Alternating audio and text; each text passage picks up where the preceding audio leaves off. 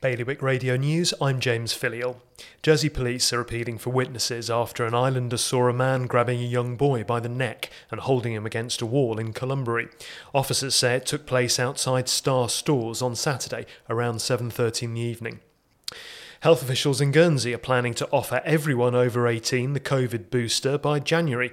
They're now looking for more vaccinators to help them do that. Ports of Jersey have warned the capacity of the harbour will need to go up if more construction materials are imported.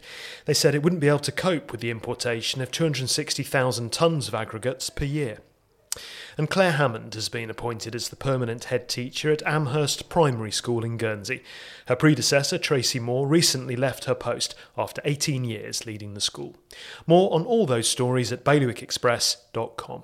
Today's weather, wet and windy, a top temperature of 12 degrees. Low tide is just before midday. Bailiwick Radio News.